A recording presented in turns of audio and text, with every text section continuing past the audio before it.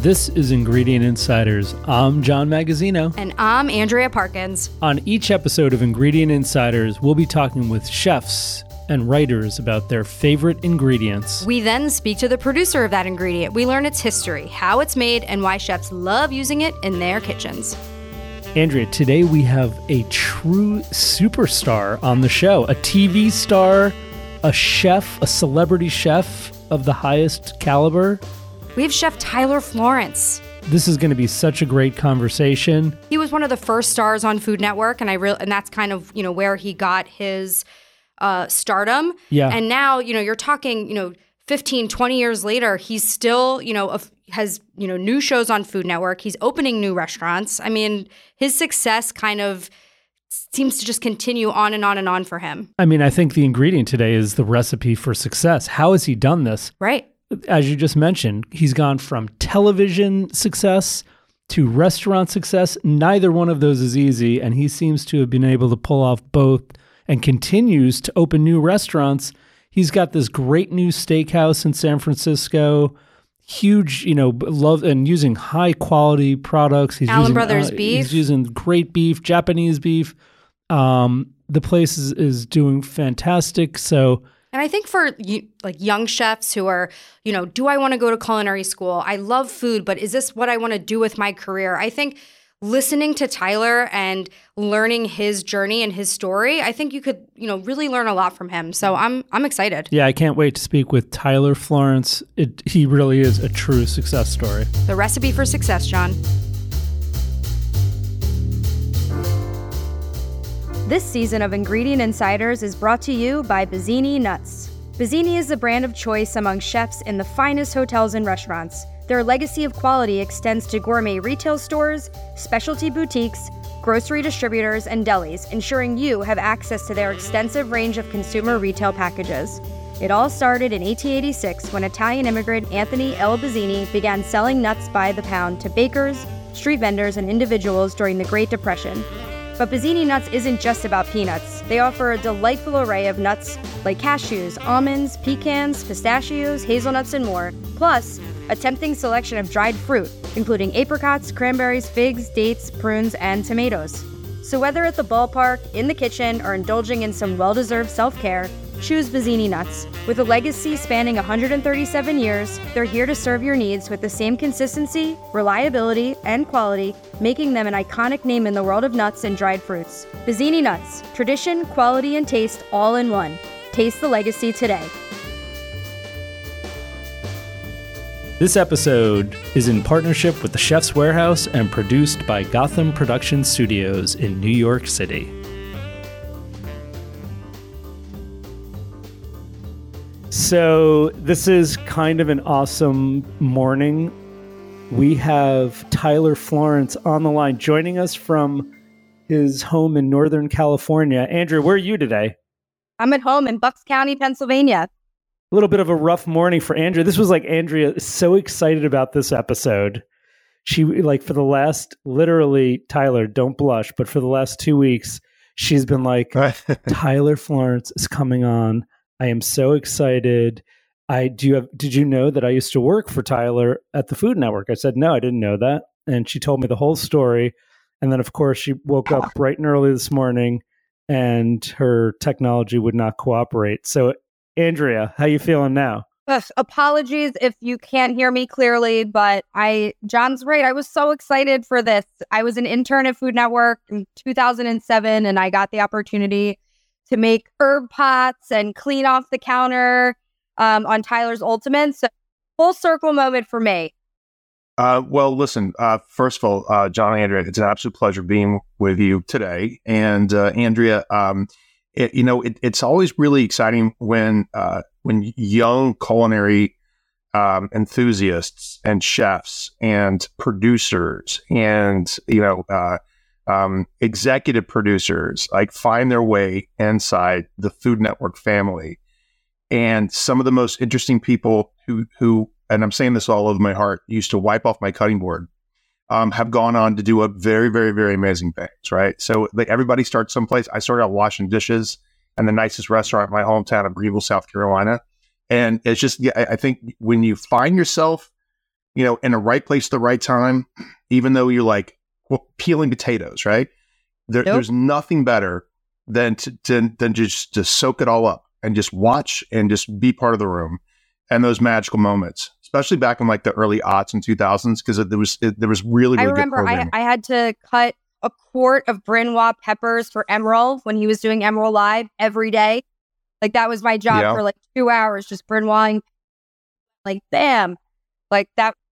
And I remember being like, I cut those peppers. So, yep. You were chopping up bam. So definitely watch. Who can say that? That's got to be on your resume. Bam chopper.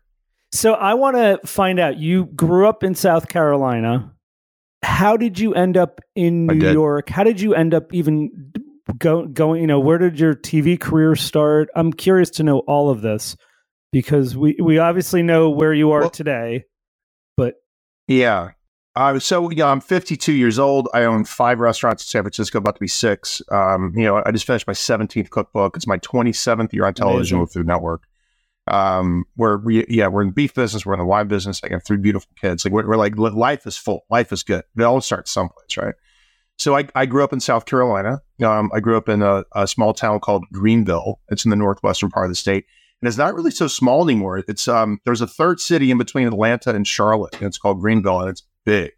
It's about 1.5 million people. As a matter of fact, more people live in Greenville than live in San Francisco. And it's the headquarters of Michelin North America. It's all the tires and everything. And then it's also the home of BMW North America. So there's lots of big industry that happens there. And also Greenville is the tech capital of the state. And the restaurants are amazing. There's lots of really, really good, very innovative restaurants.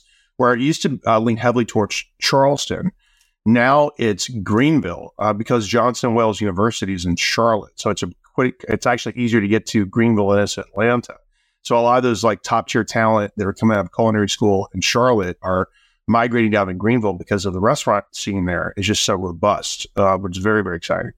And so I started washing dishes in the nicest restaurant in my hometown. And I just needed, because I needed a job in high school. I wanted to get a car, and because like at some point in time you figure out, that girls like boys who have cars, not ride skateboards, and so you got to start making that move, right? And my parents were backbone people. My dad especially, real backbone guy. It's like, oh, you want to get a car? Okay, let me tell you how to get a car. You go get a job and you save your money and you buy a car, and that's how you get a car. And so I started washing dishes, and I bought a 1966 Comet Capri, gigantic beast of a car from my grandfather for $500 that I earned myself. And that was the reason behind me getting into the restaurant business in the first place. And I used to wash dishes there and just kind of fell in love with the theater of restaurants. It's like it's showtime. Let's go. And the first one, when you have those moments as a young, I feel like the industry chose me. When you have that moment where you taste lobster and hollandaise for the first time, it's hard to go back. When you start tasting these Alaskan king crab legs and lemon, what is that? Like first time you ever taste like a filet mignon wrapped in bacon, like what is that? Oh my God, what? And I just decided that cooking was something I really loved to do, and so I worked there.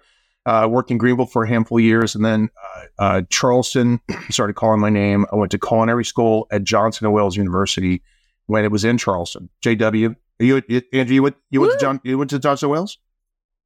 Yeah, I went to the one in Providence. Johnny Whalers, baby. I love that. Jay Woo. We're not allowed. Jay Woo, that's right. So I went to culinary school there. I went there for 4 years. I got a culinary degree, and then I got a business degree and hotel restaurant management. And then after that, it was sort of a toss of the coin if I was going to go to Paris or if I was going to go to New York. And when you go to culinary school, and maybe there's a lot of like chefs who can remember back in the day, but there's about 5 people who just simply were just gonna go places and do some amazing things. So like kids that really took themselves seriously, and I was definitely in that group. And then so I moved to New York City, and I got a job with Charlie Palmer at Oriel. I moved to New York City with $2,000 in my pocket. That's all the money I had in the world. I had $2,000. I had maybe a little more than that, but it was first month's rent, last month's rent, about $500 in cash. And I didn't have a job. I had a stage. I didn't have a job. So I had to get to New York, get an apartment, and knowing good and well, I didn't have my second month's rent. I didn't have it. Pressure. How scary is that? You had to I didn't have it, but I knew that I had to be in New York City. I knew that this was the right step for me to, right thing for me to do. And I was just going to figure it out, so, and I've often, I've lived most of my life with that sort of, drive and connection with the universe that everything is just like going to be great. And it kind of always has been. Not that, an enormous amount of work, doesn't need to go into that process to make that happen.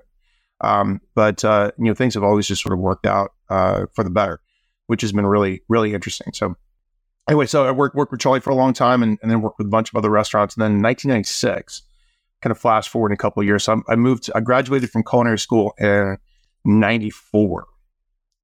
I moved to New York City. And then within 2 years, I had found myself as the executive chef of this Italian restaurant called Cibo, CIBO. And it just recently closed, by the way, which is just unheard of. The restaurant was around for 20 something years. Yep. It was just wild. It was on 42nd and 2nd, right on the cusp of the Tudor City. And I was the opening executive chef there. And we were getting some really good buzz and press in New York. And it was sort of inventive, fun, but really I as authentic as I could possibly get. I was, I made the pilgrimage to meet Letty Bastianich and we're sleeping with the cookbooks on my pillow and, making all the pasta from scratch and just really embracing authentic Italian food as much as as a 25-year-old kid who'd only been there once, I could ever possibly know anything about it. And we were getting some good press. And then I remember one night, this woman named Lori Grain, who is an executive with Food Network, walks in and, like most chefs do, you flip your coat from the dirty side to the clean side. It's double-breasted for a reason. And you fill your pocket full of business cards, and you walk outside and you start working the floor. And it's like, hi, I'm Tyler. How was dinner tonight? You enjoyed yourself? How was everything? Nice to meet you. And she goes, dinner was delicious. Here's my card. And if you ever want to join us on this new network called Food Network, we'd love to have you on. And I'm like, are you kidding me? Because it was really starting to blow up in New York and LA and Chicago at the time. And then I had one guest appearance on the show called In Food Today with David Rosengarten and Donna Hanover. And none of you guys know what I'm talking about. I know. I'm old. But it's okay. But it was one of they had this news show called In Food Today. It was actually a live news feed where they would, talk about like what's happening in the world of food as if it were a news broadcast. And then at the end of it, they had this little small section of the show for guest chefs. And I represented Cibo, and I went there and I made 2 dishes and, mumbled my way through 3.5 minutes. And the executive producer, Bob Tushman, walked down and said, that was fantastic. Would you like to come back next week? And I thought I did a terrible job, but he loved it. And that was sort of the first day of the rest of my life. And I went back to the restaurant. I sat there at my desk and I'm like, okay, that was one of the most important things I've ever done in my life. And, I always said yes. I always prepped my own food. I was always on time. I knew my lines. I knew where to go. And I just loved it. I absolutely loved the whole idea of being on television before it's even a thing, because back then, Food Network wasn't obviously, so Food Network started in 1993 started in 93. I joined in 96. I was like 3 years old. Right. So it was Bobby, Emerald, Mario, Ming, Sarah Moulton, myself, a gentleman named Curtis, I can't remember his last name, but he had this like produce show, and there was like 6 of us on the network. And it was just the wildest thing ever. It was the wildest thing ever, because when I wrote my first book when I was 25 years old, and I just finished my 17th cookbook. When I wrote my first one, we were planning this book tour, and my God, we booked 2 nights at the Barnes and Noble on Michigan Avenue in Chicago. And 600 people a night came out. Oh, awesome. It was the wildest thing ever. We had to book 2 nights to get through a book tour. I mean, you were a big deal, and you still are. But I mean, I remember plenty of my young female friends swooning over watching you on the Food Network. I mean, Andrea, talk to me about this. Oh, yeah. Tyler, you were the heartthrob of the Food Network. Absolutely. Thank you for that. I mean, like I always like to think, you know, try to let my cooking Not do to the mention talking. the cooking. Yeah, I try to let my food do the talking. But it was just this really kind of wild experience, right? Yeah. Of going from, you know, relatively, you know, a relative obscurity in New York City. Is like if you're part of the chef community in New York, you knew who I was, and other than that, like, you know, I don't know if I played in Michigan or whatever, right? And then all of a sudden, it's like the Food Network thing hit, and we were just everywhere. It was the wildest thing ever just to be part of that magical wave of influence on food culture. And I took it very seriously, you know, like I always still do. Listen, like, you know, I guess my 27th year on the network, and we're at pre-production for season 17 of The Great Food Truck Race, which we're shooting in January. And I've seen a lot of colleagues come and go. And the only person that's been on the network longer than me right now is Bobby. And I'm just thrilled to death and as grateful as always to be, you know, in the Food Network family. It's an incredible group of people, and life is really, really good. So that's sort of like the base note. I mean, then there's so much information between that and like where we are now, but that's how I get started. What I love about the story is that you had this career where you were so focused in the kitchens and the restaurants, you know, doing what you love to do, got that break to go to the Food Network at a great time in its infancy. And then now you're back in restaurants where I feel like a lot of people might have said, you know what, let me just kind of live off of the idea that I'm a TV star. But you've really gotten never left, but you've got new restaurants in San Francisco. What brought you to California? Because you're an East Coast guy, guy from the South. You were in New York City, and now you have all of these beautiful spots in San Francisco. My lovely wife, you know, it was my third attempt to move to California when I finally got here. I had one job offering for a restaurant in downtown LA, way before downtown LA was cool. It was in the Oviatt building. It was like it was a restaurant tour that came to New York City and said, "Oh, we'd love to have you in LA." And, you know, I did a tasting. And then we had another opportunity to do a restaurant in Palm Springs, which I, you know, as a young chef, packed up all my stuff and did a tasting there. And those two opportunities didn't work out. But I just love California. Like, you know, I'm shooting television. And I had friends in LA that I went to culinary school who had moved out to Los Angeles after they graduated. And LA is just magical, man.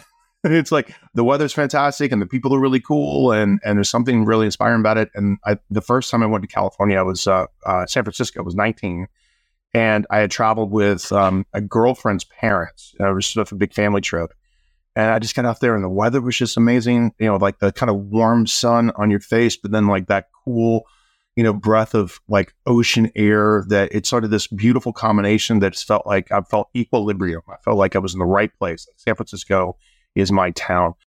When you were Johnson & Wales, or, you know, when you were first cooking in New York, before the producer came up and approached you, had you ever thought about it before? Or was that like the light bulb moment where you're like, whoa, like this is something that like I had never thought of, like doing anything in media? Well, in this weird way, I kind of grew up in television. So my mom was the business manager for the local NBC station, WYFF in Greenville, South Carolina, right? So my mom worked in the television station, right? And then she was divorced. And so on busy days, because often she would have to like close the books for the period, right? For the quarter. And so she would work weekends. And then she would take my older brother and I into the television station. And we would just run around like wild raccoons in the studio. And then I remember as a small kid sitting in the director's studio and watching him cut the news live. You know, give me camera 2, camera 1, go back to camera 2, and 3, 2, 1, and action. And like I just remember sitting there and watching all this stuff going, okay, this is kind of wild. So when I ended up in a television studio as an adult with that opportunity, I kind of knew everybody's job. I knew what everybody did. I felt very comfortable in that room. Right? I felt very comfortable in the lights. I felt very comfortable in front of the stage, in front of the camera. You know, I feel like I knew what 3.5 minutes was all about. Beginning, middle, and end, big close, nice presentation at the end, you know, good description on the ingredients, tell a story, be funny, be personable. And you definitely learn that, you hone that the more that you do it. But I felt very comfortable in that position from the very beginning. So great. I have one question, which is going to lead Andrea to another question. But you mentioned you've got 3 children. Do you have any time to cook at home, and do you still like cooking for the family? Oh my God!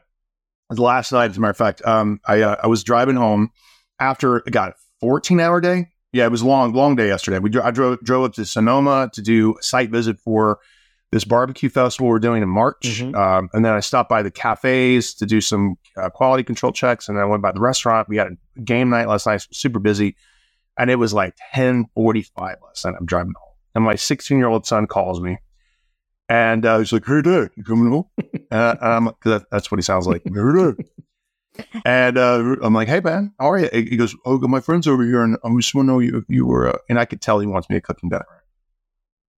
I didn't know where he's going with that. I'm like, because and he's a really good cook himself to be 16, mm-hmm. right? I mean, he makes really good eggs, really good grilled cheese sandwich, that kind of thing. And I'm like, "I'll be home in like 10 minutes. I just crossed the bridge, and what do you want?" Because "Can we make some pasta?" I'm like, in a heartbeat. So rolling last night, he's got like 4 of his knucklehead friends around the table, teenagers, right? And I just made them penne with pesto and Parmesan and grilled chicken, and I kind of put it on top of them, and I made him set the table, like get out set your table for the friends, right? Yeah. And they all had this big huge spread at I think 11:30. I love it. I wish I was friends with your son in that moment to be able to eat. But John, you know what? I knew that Tyler had kids because on the set of Tyler's Ultimate, in the back, behind the stove, there was a picture of his son's dental x-ray. Am I right? Yep. Why? So, well, it was just because when you have kids, everything's cute, right? Yeah. You know what I mean? Right? Like most parents don't understand that not everything is cute, but most of the stuff that was cute, right? And then so I'm assuming you can pull it up. I'll show you what I'm talking about. And I always thought that was super unique. I thought she was going to tell me there was a beautiful family portrait, but there's a dental x-ray. I'm intrigued. I'm kind of weird like that. You know what I mean? That's all right. I don't mind. I love my daughters. I don't think I got a picture of their, nothing from the dentist office. Let's see if I can find. I was on the set of the.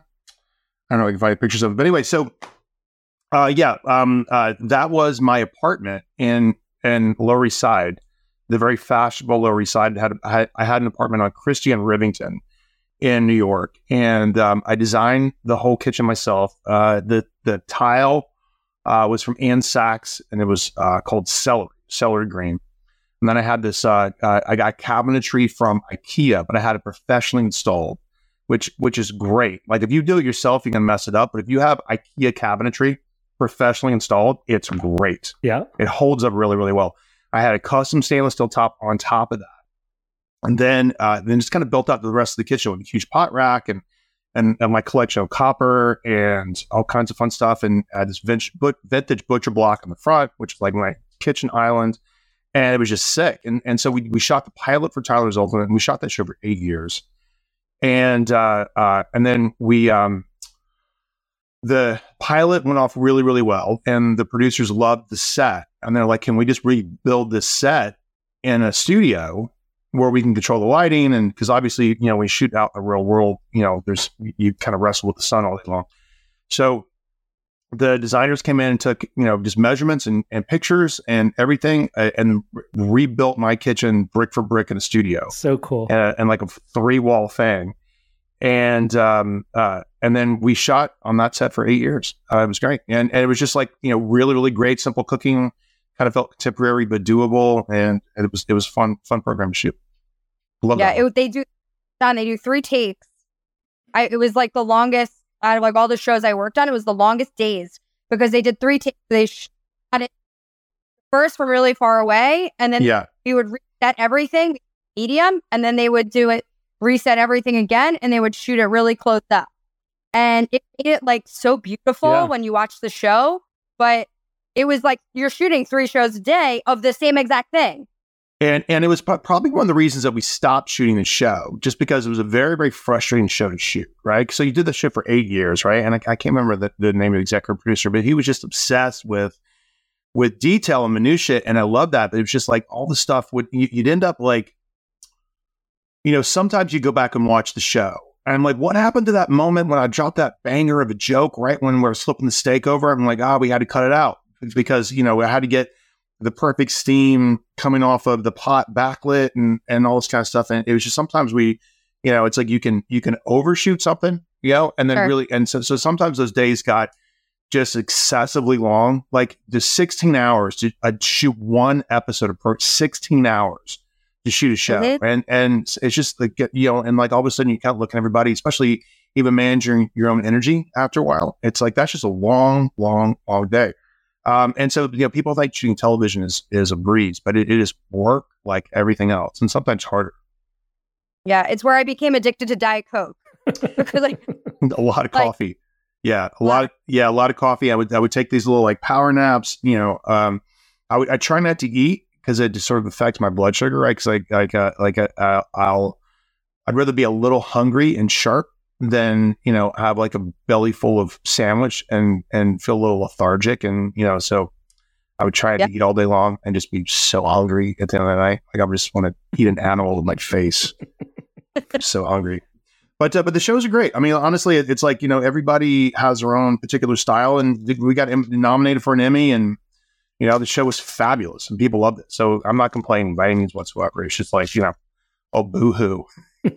Your television show takes a long time to shoot. Boo-hoo. Oh, no. Poor baby.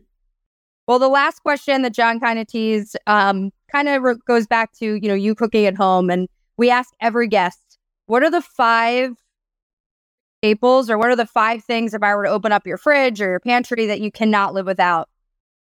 Olive oil, salt. I mean, it's the basics, right? My pepper mill. I have this thing called the pepper cannon. Do you guys know about the pepper cannon? I've heard about it. Oh, it's the best pepper mill in the world. Look it up. Is it like grind? No, it's about this big, and the grinding, like, because everybody has the same old classic. Powered? No, it's got a full crank on it, but it's like designed by NASA engineers or something. But everybody has those like wooden Peugeot pepper mills with like the grind, and this thing puts it to shame. It's just like, I love do yourself a favor right now if you're listening to this. Pause the podcast, go look up the pepper cannon. They cost $200 a piece. It's expensive, but there is few things as satisfying when you're cooking than grinding on a pepper cannon. You're welcome. Perfect for the holidays. Go get one. Pepper cannon. You heard it here first. So I think my pepper can is really great. I love chilies. I have a very extensive garden that we just kind of burn through. I've got the last little bit of chilies I got to pull off before it gets too wet and damp outside, or the chilies start molding. I make chili oil every year. I make fabulous chili oil. I make chili sauce. I make chili sauce too, like a 14-day lacto fermented chili sauce. I made from scratch. I call it Sicilian slap. Love it. Slaps you across the face. So hot, delicious. Yes, please. And gosh, I mean, you got to get the minutia with everything on my grills. I love my grills. So just outside my backyard, I have what I like to call my grill park. I have 8 grills out of my backyard, like just off the flank. Yep, grills. Oh yeah, oh my god, yeah. Because so my 17th cookbook called American Grill, like that's how I really like to cook. Like if I can get a grill going, I'd really cook outside. I just really enjoy cooking outdoors, and so live fire cooking is, I think an expression that I haven't really had a chance to share with a lot of people yet. And so that's going to be the theme of my next cookbook. We have a big, huge tour coming up with Williams-Sonoma next summer, which is going to be awesome. And what's the name of that book? It's called American Grill. So it's American Grill. So yeah, it's available right now for pre-order on Amazon for all you lovely people out there. It's 125 recipes on mastering live fire. If you love to grill, for the grill king and queen in your life, it's going to be the new grilling Bible, which I'm very excited about. The book is beautiful. It's published by Abrams. They did such a fabulous job with it. I don't know where we are in my 5. Am I over that already, or I'm just So like, here's this. It's not even ingredients, right? It's really more equipment, right? Because ingredients are like raw. The ingredient, like I always think like cooking is like a widget, right? Like it's whatever. Yep. You know what I mean? So like, it's like, you know, give me 5 ingredients and I'll turn it into a dish right now in front of you. But when it comes like equipment, right? Like it's like the equipment's everything, right? So like my great pepper mill, my salt well, my 24-inch cutting board, my knives that I try to keep sharpened as much as possible at home. As a matter of fact, I think I owe my wife a knife sharpening day because a couple of them are a little dull. My Heston cookware that I'm passionate about. Love Heston. Are you a Japanese knife guy? I got a bunch of Japanese steel. I sure do. But I got to tell you, sometimes like the French sabatier, I just like those are just, you know, like I've got a bunch of like vintage sabatier stuff that I collect vintage knives, right? Chef knives. Those are really great. Also, you know, Benchmade that makes they make just pocket knives. Benchmade. I'm not familiar. Has like the butterfly on the handle. Anyway, it's like this like is this a Benchmade knife? Wow. Okay. This is not Benchmade, but I've got. But anyway, they make pocket knives, but they just got into the cutlery game, which is kind of fun. They make really Benchmade makes beautiful cutlery. And I've got a bunch of knives. I probably have more knives than anybody should have, honestly, from all over the world. But I do have a lot of Japanese. I do have a lot of German. And my sabatiers are something really kind of classic about them that I love a lot, especially like an older sabatier. If you've got a really good vintage sabatier that's not sort of hammered in the middle because it's been sharpened too many times, I like to keep those sharp. Those are really, really nice. Like a nice combination between high carbon and stainless. Because the high carbon's easy to sharpen, but it dulls pretty quickly. And stainless is hard to sharpen, but it dulls slower. So if you get a nice combination between the two, that's always a really good knife. Good handle, full tang. In the 60 plus episodes that we've recorded, you're only the second chef that has said equipment when I ask that question. Well, yeah, because everything else is just sort of like what I can make a feast out of a pig's ear. Right, like so. Literally, you give me. We could do this right now if you want. You want to give me 5 ingredients? I'll turn it to a dish right in front of you. Go ahead. I'm really good. Go ahead. Give me 5. You make it up, and I'll give you a dish right in front of your eyes. All right. Ready, Andrew? Go back and forth. I have no idea what you're about to give me. I'm going to write it down on a piece of paper, and then I'm literally going to turn it into a dish right in front of you. Go, John. Give him one ingredient. Lemons. Okay. Maple syrup. Okay. Nothing stupid. No gummy bears. Soy sauce. Yeah. Okay. Good. Yeah. Right. Give him a protein, Andrea. Protein. Duck breast. Oh. This is easy. Yeah, we're giving him. This is way too easy. Yeah. Right. And I'm going to say pears. Oh, come on! I know the recipe already. Can we go frise and walnuts? I mean, can I add to that? Back to the 80s. Yeah. So I would take the duck breast, right? With the fat. You want to get like a really, really super sharp knife. Scoring a duck breast is super important because you want to break open the fat. You can't cut into the duck breast, but you want to slice through the fat. You want to make micro incisions. You can't. You're not cutting inch wide gaps on it. You have to feather the slicing of the duck breast so it fuses back together, but it renders while it cooks, right? So it's got to be real micro slices, right? And a lot of them. And you want to salt it so the salt penetrates the duck breast. So you want to make sure it's like tempered before you cook it because you want to render it nice and slowly so it can't be cold. And then you want to put a little bit of weight on top of that. You want to cook it really, really low. You want to render the fat out like bacon, but you want to leave the breast side medium rare, which is delicious. And then let's make a really beautiful maple soy lemon glaze. That's salty sweet. That works like peanut butter brittle. You know, it's always delicious, never not delicious. And I've never done it before, but I could take soy sauce and maple syrup and mix them together, and I bet you it's banging. And then you're gonna heighten that flavor with lemon, right? With lemon juice, because you need some acid in there to kind of cut through the sugar and the salt, so it's nice and balanced. And then so you're gonna sear the duck, render the fat out where it's nice and crispy. You're gonna save the duck fat. You're going to whisk that. So now we have a broken vinaigrette. We have a soy maple duck vinaigrette.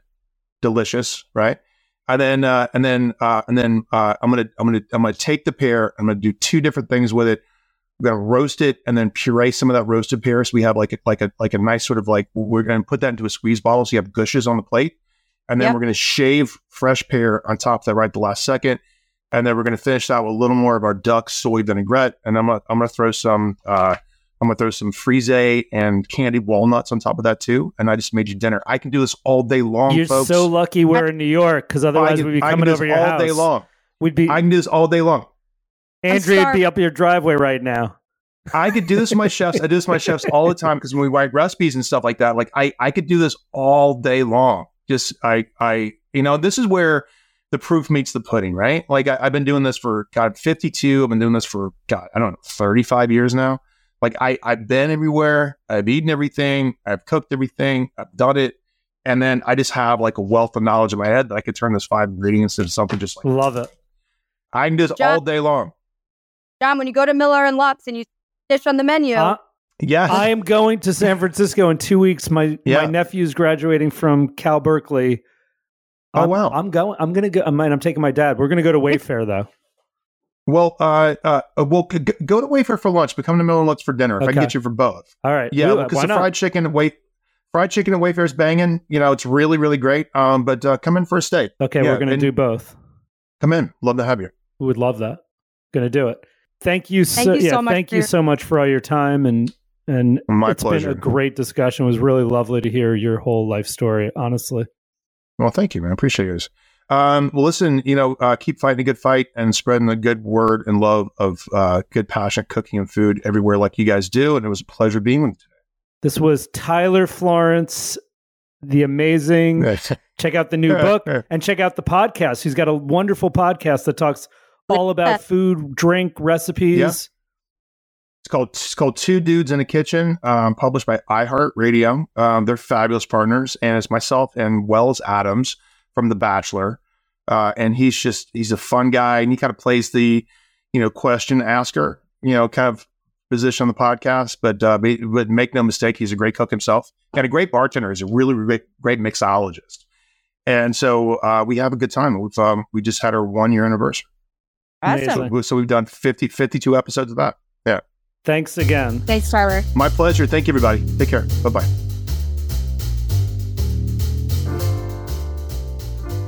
Thanks for listening to this episode of Ingredient Insiders.